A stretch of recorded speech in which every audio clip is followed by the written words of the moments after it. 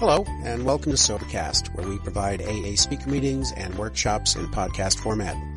We're an ad-free podcast, and if you enjoy listening, please help us be self-supporting by visiting Sobercast.com, look for the donate link, and drop $1 or $2 into our virtual basket. We hope you enjoy the podcast. Have a great day. My name's Sean and I'm an alcoholic. Right, you're going to have to forgive me tonight if I keep coughing. I did try and get out of this shit. And I phoned Wayne up on the way down and I was probably having a coughing attack. And I said, look, it's been recorded. You know, I don't want to ruin my shit. I want to listen to it again. Being self-centred and that. But didn't work. But yeah, I'm an alcoholic and I've just turned 11 years sober. I know this is a 10-year sober share, but I've been trying to dodge it for a year and it hasn't, finally caught up with me. But it is a privilege to be here tonight. And, Tony, I just love your share. What you said, where you come from, and look at you now. It's great. This is what this does. This is, when I came into AA, I hadn't lost everything, but emotionally, I had. I still had, clothes on my back and everything, and I had a little bit of money in the bank. But emotionally, I was bankrupt. And, I heard people sharing their stories, and I identified with, why they was drinking. Not just like, for a few years I realised I did have a drink problem and I needed to sort it out, but I didn't realise what an alcoholic was. For years I was drinking and I didn't think I fitted the alcoholic criteria. Right. I had a car and a van on my drive. I had a nice house. I had a job. I had a girlfriend. So I cannot be an alcoholic. That's what I thought. But it was through coming here that I realised, that wasn't what an alcoholic was. I remember coming to a meeting on a Tuesday night from a treatment centre. I was in there for 6 months. And I remember in that treatment centre just like going up and down through emotions, just, bouncing off the walls in there. And it's because I hadn't had a drink for like 6 months. That was the first period of sobriety since I started drinking from probably the age of 13 to 14. That period there was probably the longest I ever went without any self-medication.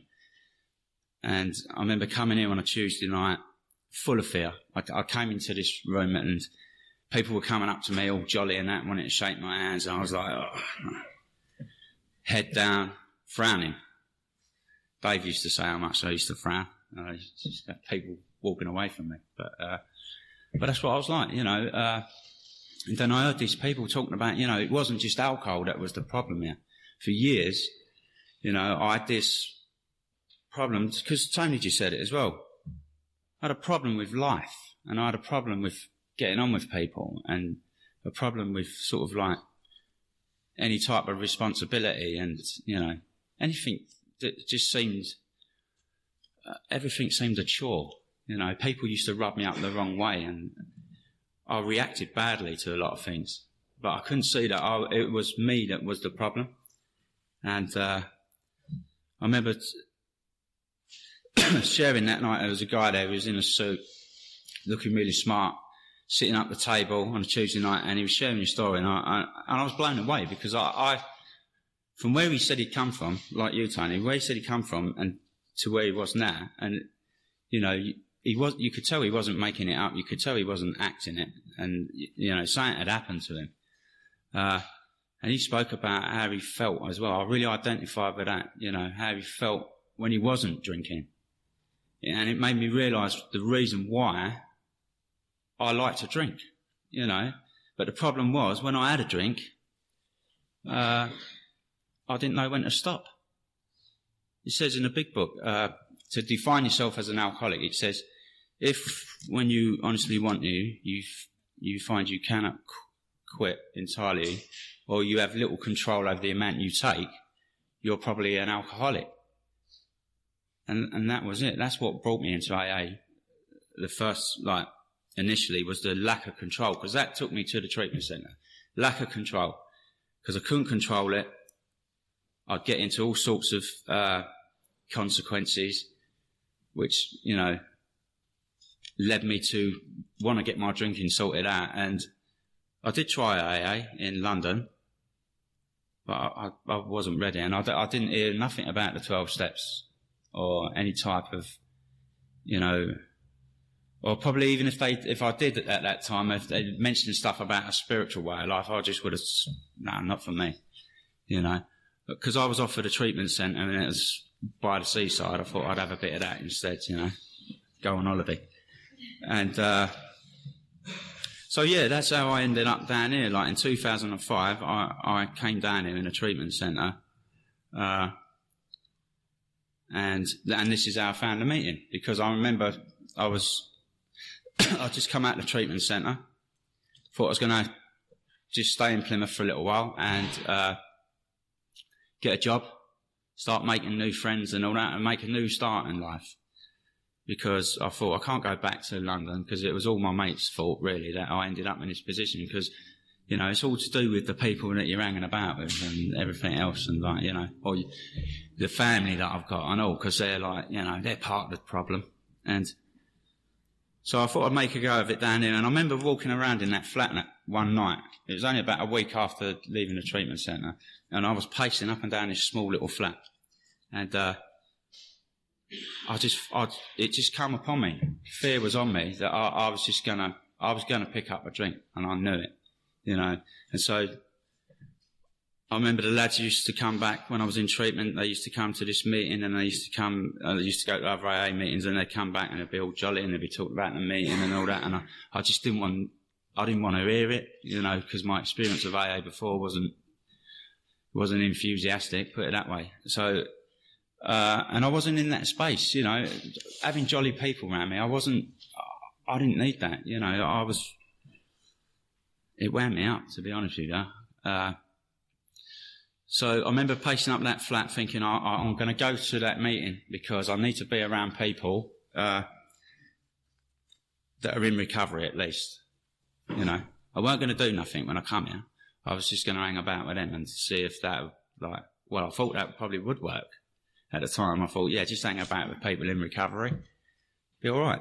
And but when I went and I sat down and I listened, it just clicked there and then, you know, that I had something fatal, really. It's a fatal illness. That's what I learned that night. It was something that it says something about the door shut or clanged or something. I'm not a what's it on the big book. I don't profess to be any type of expert on the big book, but I remember seeing that bit in there, and it says like, and that's what it felt like. It just felt like I was doomed unless I did something, and I didn't really know at first until I started listening to everyone else that there was something here. And you could see it in the people, most definitely. You could see they'd done something to get out of the rut they was in. When they was talking their stories, it was like, and look at you now, they'd obviously done something. And I was told it was a process, and it was called the 12-step program. You know, all these people had gone through that process and changed. They had what was called like a change of thought and attitude and an awakening. They changed from inside, and that's what I needed, you know, because everything I tried in life, I tried a pair of trainers every other week. I'll tell you what, though, it does work for a couple of days when you get a new pair of trainers, right? When you're in treatment. Only a couple of days, though. And, you know, nice cars. Everything just wasn't enough. It was just like I was just trying to fix myself. But the thing was, unless I had the knowledge of what was wrong with me, I was never going to get well. And I'm just so grateful to you lot for giving me that knowledge that night, that there was something far worse than just a drink problem. And that night, I just got a sponsor. I went up to Andy Redjacket. Where is he? Where are you? Oh, there he is. All right, mate. to Andy. He took me through the steps, and I just thought, I'm going to do this. And it was more because everyone, especially at this meeting, everyone was saying how life was wonderful. You know, how you could have what you want in life. You know, how you could live your dreams and that sort of thing. That's the sort of thing that made me realise, you know, there is something here. And I wanted that.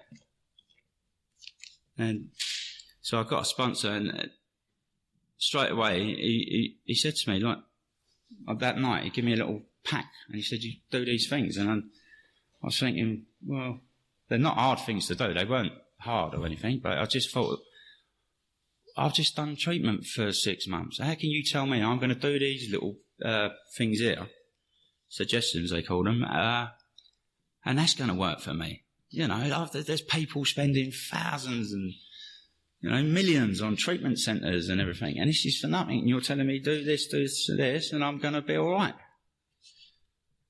But it was because of you lot did it that made me do it. If I'd never seen the evidence, I wouldn't have done it. It wouldn't have happened. You know, I needed to see the evidence, and it was here that night. You know, so I went away and I did those things, and I started to feel better pretty quickly as well. I started to feel better. Still a bit angry though. That took quite a while to go, really, but you know, I was feeling better, and the biggest thing that for me that was really keeping my spirits up and bringing me back each time was having a meeting where every week people were just enthusiastic and saying how their lives are just getting better.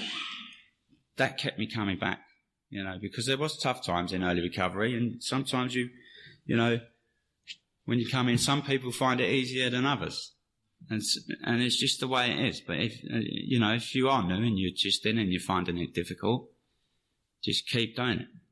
That's all you got to do, is keep doing it, because it does get better, 100%. I mean, I did have a tough time early recovery, but a lot of it was my own doing. But I didn't really. I thought it was the will of God,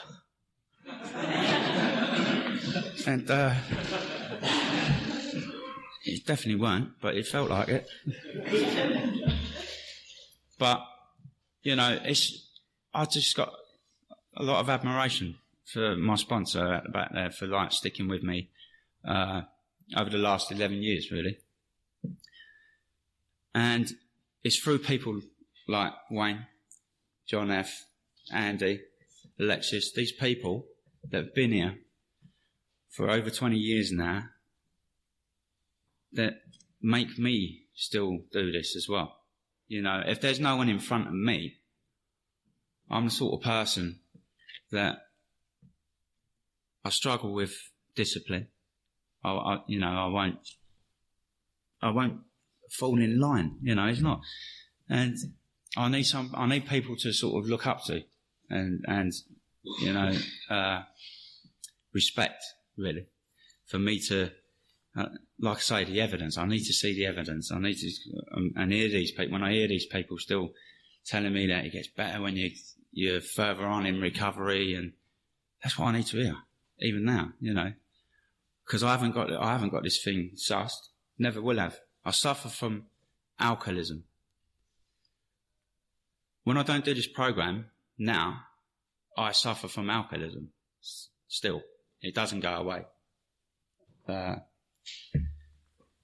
You know, I still put these actions in my life daily, not perfectly, sometimes perfectly, sometimes really badly, sometimes all right.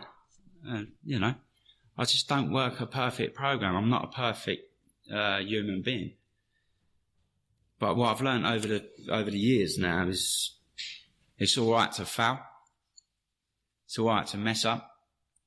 And, you know, it's all right to make a mistake. It's all right to realise and accept that I'm not perfect and I'm not ever going to be. Because that was another thing for me that really I struggled with in life, is if I don't get this right all the time, I'm going to look bad to everyone else. I worried about what everyone thought about me. You know, I suffered with loads of 100 forms of self-delusion and fears and whatever. It's great that he says that in the big book, actually, because the way they describe it is, you know, anxiety, fear, all these things. It was just like, I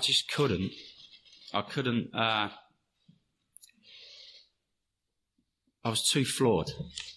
And because I was too flawed, I couldn't accept that as well. And, you know, through my life, prior coming here, before knowing about what was wrong with me, I could see now, looking back, that how much self-will I was actually running on. I had no power to deal with anything in my life because I had to get things. I thought if I get things right and I manage my life right, then that's when happiness comes along. If only I can manage life, happiness is the end result of it. But someone like me doesn't manage his life well without a program. Someone like me makes it worse and doesn't even see it happening. It doesn't see it happening. I think I'm doing well-meaning stuff sometimes as well, but I just cannot get my act together. I just struggle with it. But today, I realised that. That's why I'm still here, not, you know, and that's why I've always done what I've done, is because I realise I cannot get my act together emotionally. And it's always going to be like that for the rest of my life, you know. That's the doom and gloom over now. But who cares? I found something nowadays. You know, I don't sit here in doom and gloom thinking, you know, I'm an alcoholic and I can't get my act together, because I can get it together today. You know, I've got a program that really does, when people say it works in rough going, it really does work in rough going. And I've had experience of that.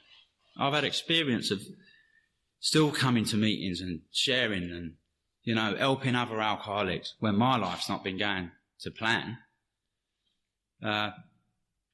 Not been thinking about alcohol, because that obsession had me in its grip for years. I'd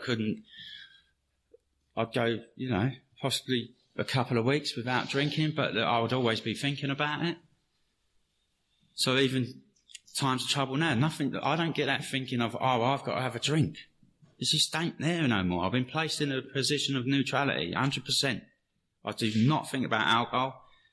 Not drinking is easy. It is easy not to drink with this. You know, it's, life's not always easy. Life can be testing at times, you know, but when you're around enthusiastic people, it does help. It really helps when you're in an enthusiastic environment when it's not going to plan. Have I got 2 minutes left? Yeah. That's better than being around people who just, like, some meetings I go to, they're on a different planet. They can't be the same sort of alcoholic as me. They ain't chronic. They can't be. Because if I ain't got this in my life, I know I could have everything as well. I could have everything materially, but it ain't ever going to be enough. I need to fix this in here, because if I ain't fixed in here, it's game over for me. You know, I can't even be a nice person to people without it, because I'm wrapped up with self-pity. I'm wrapped up with pride. Pride is the biggest killer of all. That was my biggest flaw, I think, when I first came into recovery, especially with sharing and stuff, and I don't want to do this and I don't want to do that. You know, we all have our ones that we work on and ones that are hard. Some people have other defects. That mine was pride, and it's like, it's got better over the years. It's still there a lot. But I just love my life today. I really do. I love that I'm so glad I came here and got this. I really am. You know, if you're new, just don't go out that door without getting a sponsor, because you're walking away from an amazing life. You really are. It might not always go to plan, but trust in God, and, you know, who knows what's in store for you. I love you all anyway. Cheers. Thank you, Sean. And tonight's final speaker is Nathan.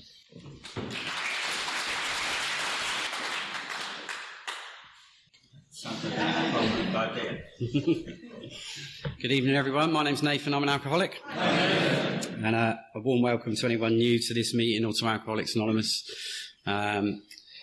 I'm a grateful customer of Alcoholics Anonymous. I've just recently turned 10 years sober, and I go to a meeting that's very similar to this. It's actually the Road to Recovery meeting in Bournemouth. Dare I say it's probably a little bit better than this one. And I think you've copied our style somewhat. But that's my home group, and sort of reaching 10 years of sobriety is a time for reflection, and so are shares in general. And my 10 years have been absolutely amazing, and I wish I had the vocabulary and the passion to just tell you really how good they are, and have been, and I certainly look forward to the next ones. If you're new tonight, you need to have your own, and you really do. The first three speakers have been brilliant. I identify with all of them. I'm an alcoholic that's described in our basic text. One whose problem is an alcohol. That was never my problem. And I sort of look back to when I was a kid, and I was the type of kid that just wouldn't be told. Sean mentioned lack of discipline, and that was me. I was unteachable. I was a smart ass. I always had an answer for everything. And at the same time, I was scared. I had this fear, and I didn't really know why. And sort of very quickly, I learned that if I take something, it changes the way I feel. So I did. And it didn't matter who it belonged to or what it was. It was just really, I wanted more. I needed something to just change me because I wasn't comfortable with myself. And of course, again, this is all with hindsight and reflection and looking back. I didn't know it at the time, and I found alcohol, and it worked, and I sort of made a decision then, and I didn't know that, but that I was going to go for it, and it doesn't really matter how you arrive in Alcoholics Anonymous. My journey's been prison and institutions. At the same time, sort of getting myself together and going to university and getting a degree. I've done everything. I've tried everything I possibly could to just leave it alone. Because if you are an alcoholic of my type, you'll know what it's like. Our book describes it brilliantly, and like I say, I lack the ability to be able to do it, but how it makes us feel. You can be in a room with all these people and be so lonely, and you've got this sort of head that's just constantly questioning everything. What's he thinking? What's she thinking? What do these people want from me? What do they want to hear from me? When I said my problem's not alcohol, that's me. I'm just like this ball of anxiety and fear in my stomach, and I don't know how to live life. What I do know is how to get out of my head, and I'm an expert at that. And the smallest of tasks, when I look back on all my life, the smallest tasks become astonishingly difficult to accomplish. So, I can't keep accommodation. I can't keep relationships, because I wasn't one of these sort of functioning alcoholics. I went for it. I crossed that line, and I'd do anything for it. And it took me to all those places that, if you're in here this evening, then you probably know some of them. And like I say, the loneliness and depression and self-pity, feelings of isolation, not being able to maintain relationships, letting people down all the time, the people that you love and care about. And the worst thing about it, really, was I didn't know why. I didn't know why I kept doing it. I would make promises to myself, let alone other people, after another detox and another relapse, I'm not doing it again. I'll be gripping the sink after hobbling down the stairs, on another detox, and making promises to myself. And yet, and Sean sort of touched on it really, it's that no matter how great the necessity or wish, I will never leave it alone. You know, and if you're in here tonight, then I'd urge you, because to think about why you're in here. You know, and especially if you're new, because I know why I'm in here. I know why I've just travelled 2.5 hours in a car after being up since 5 o'clock this morning to come down here and share this evening. You know, I know why I'm here. It's because I'm an alcoholic of the hopeless variety. You know, and left to my own devices without this program, I'm not well. And I can see that myself. You know, I look back over my life and I make decisions which are just, insane. I'm not a well person without this program. You know, and so therefore I need something to make me better. And like I say, and I look for it. I tried pretty much everything I could think of, family and, like I say, educating myself. And I just couldn't stay stopped. And it's when you come into Alcoholics Anonymous that there's a book and it tells you all about it. And like people have said, you can get yourself a sponsor, which is another recovered alcoholic, to take you through the 12 steps. And like Sean said, get in a group like this that's full of passionate, enthusiastic people who are armed with the facts about what it's like to be us, because they know what it's like to be us. And that's what I did. I walked into a meeting very similar to this on a Wednesday night in Bournemouth. Over 10 years later, I haven't looked back, and I haven't looked back because the first thing that happened was I got honest with myself, and I was able to sort of, just sort of say to myself, really, the game's up. It's been drink till you can't drink anymore, stop. Stay stopped till you just can't stay stopped anymore and pick up again. And it's been that cycle over and over and over again. So sort of one morning I wake up and it's like, you know what, I'm done. I don't want to do this anymore. And where'd you go? And my experience of that is that all the sort of treatment and, and all that sort of stuff, no one ever told me in these places about a threefold illness. No one ever told me about a spiritual malady, a physical, and a mental obsession. They never told me about the allergy. I never heard any of this. I never heard the problem isn't alcohol, it's alcoholism. And it was only when I came to AA with people who I believed were like me. And so I sort of woke up one morning and it was like, I'm done, and I burnt the bridges. And for myself, it was prison again. And then being released on a DRO to another sort of treatment thing. And thankfully somebody took me to a real strong solution sort of based meeting on a Wednesday night.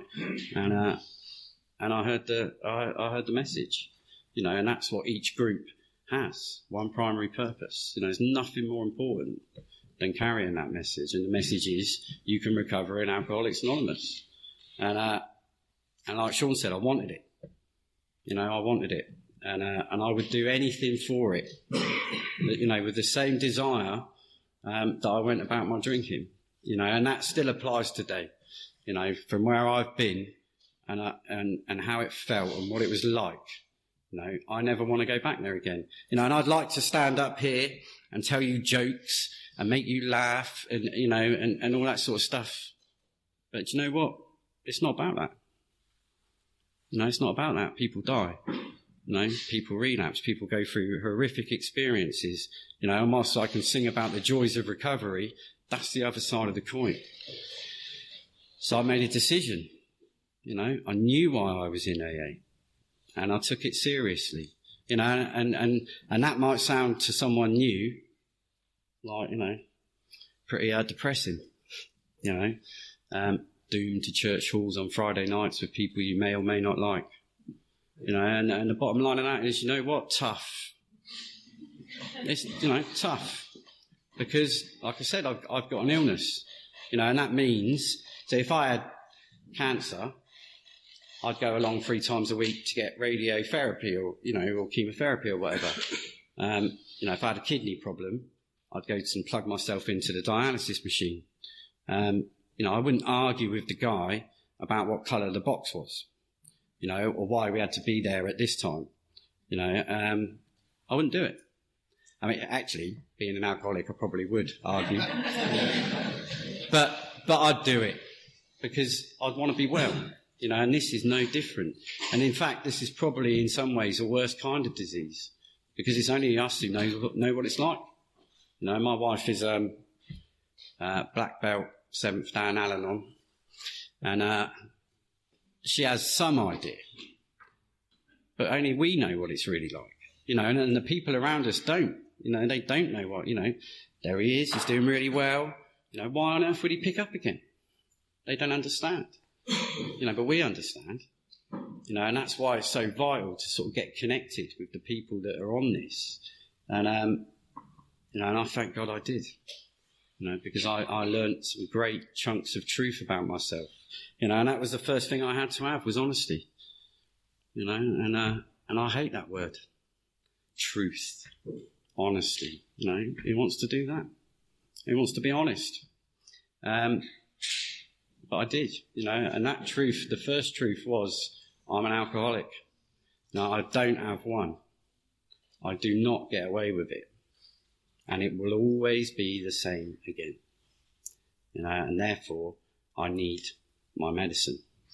And for me, 10 years at my home group, which is, like I say, they're at Road to Recovery in Bournemouth, continual sponsorship, acting on the information that was given to me, laying aside, and I first heard Alexis say it, my childlike defiance, because I have it, and just changing.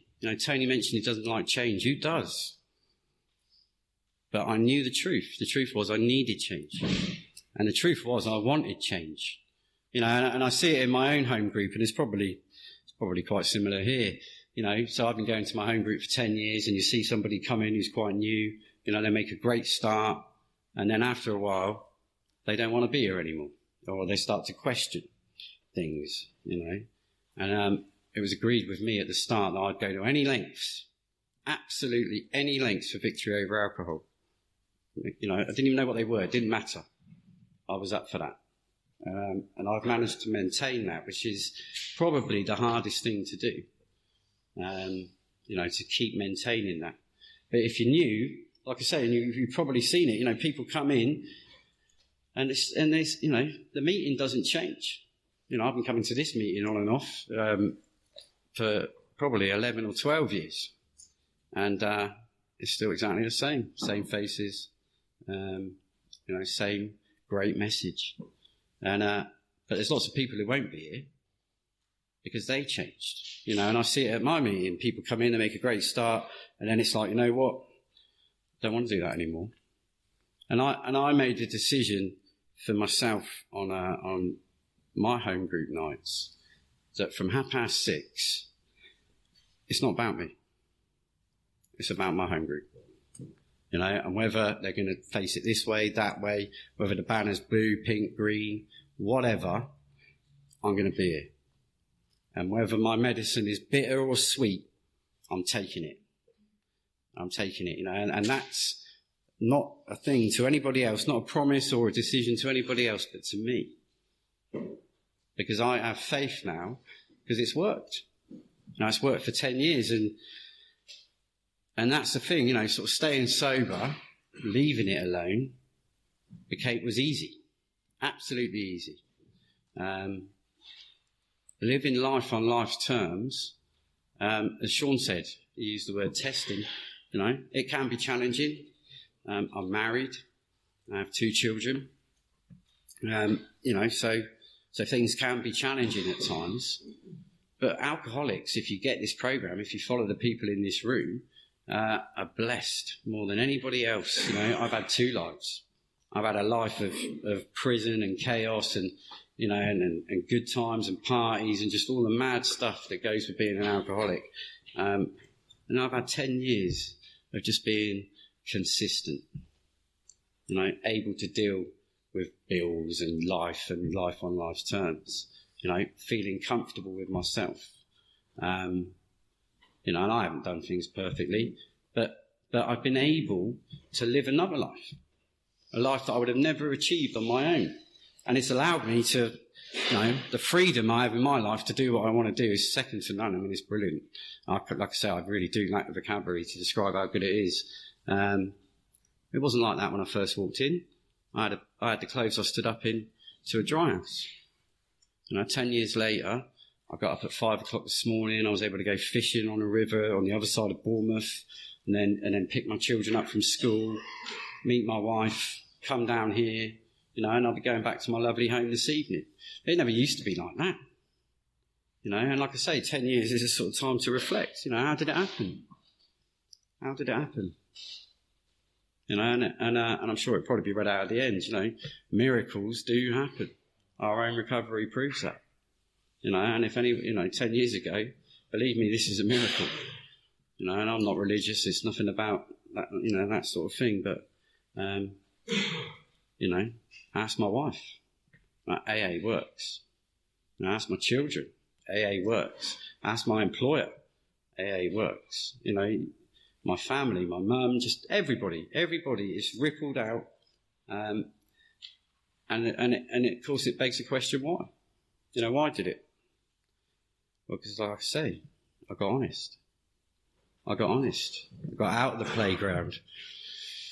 And like I say, and it might not be things that people want to hear, but I don't really care about that.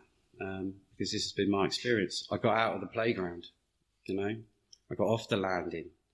I quit the debating team, and I just followed people who knew better than me, and continue to do that. And, thank God that I had those people in my life. For me, it was always, I'll take the easy, softer way. Who wants to do hard work? People would say, there's principles. Honesty is the best policy. No, it's not. Honesty doesn't get you what you want. Nathan, just try your best. Why would I want to do that? I want the easy way. And what I found in a good, solid home group like this was that people really showed me love. And they told me the truth, whether I wanted to hear it or not. And for the first time in my life, I wanted that. I wanted to walk in at 7:20 and someone would go, you're late. And it'd be like, oh, it's a bit harsh, isn't it? Where's the love in that? Do you know what I mean? You're controlling me. You're on my case. No, this time things had to be different. They had to be different if I wanted to get well and have a good chance of recovery. So I wanted those people in my life. I wanted people to pull me up. And the great thing about Alcoholics Anonymous is they're my people. This isn't a church. They're my people. And you can't blag blaggers. They know what it's like. And for me, that's real love. Real love is telling people the truth, whether they want to hear it or not. And I already knew that. But this time I was willing to actually do my bit, which was, is to hold my hands up and go, okay, what have I got to do? And they kept it really simple. Like I said, people recover in Alcoholics Anonymous by taking the 12 steps. They're outlined in the basic text, 164 pages. And to do that, you have a sponsor. And like I say, that's another recovered alcoholic to take you through these 12 steps. I got given the same suggestions, phone 2 people every day, gratitude list, minimum of 6 things on it, read a page or a chapter of the book, pray on my knees, back of my eyelids, didn't matter. Just do it. Just do what recovered people have done and you will get what they got. That's guaranteed, and not only is it guaranteed, it's been my experience. Like I say, 10 years of just, it's been wonderful. I've come down here to the Saints and Sinners thing and, group outings, extra meeting on the Sunday, whatever it is. Do it, If you want to be well, just do it. And I have, and I'm a very grateful customer of Alcoholics Anonymous, and I'll leave it there. Thank you.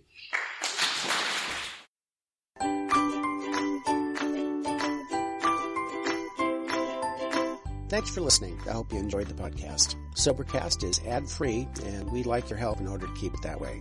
So if you'd like to help us be self-supporting by pledging $1 or $2 a month, visit Sobercast.com and look for the donate links. Thank you very much.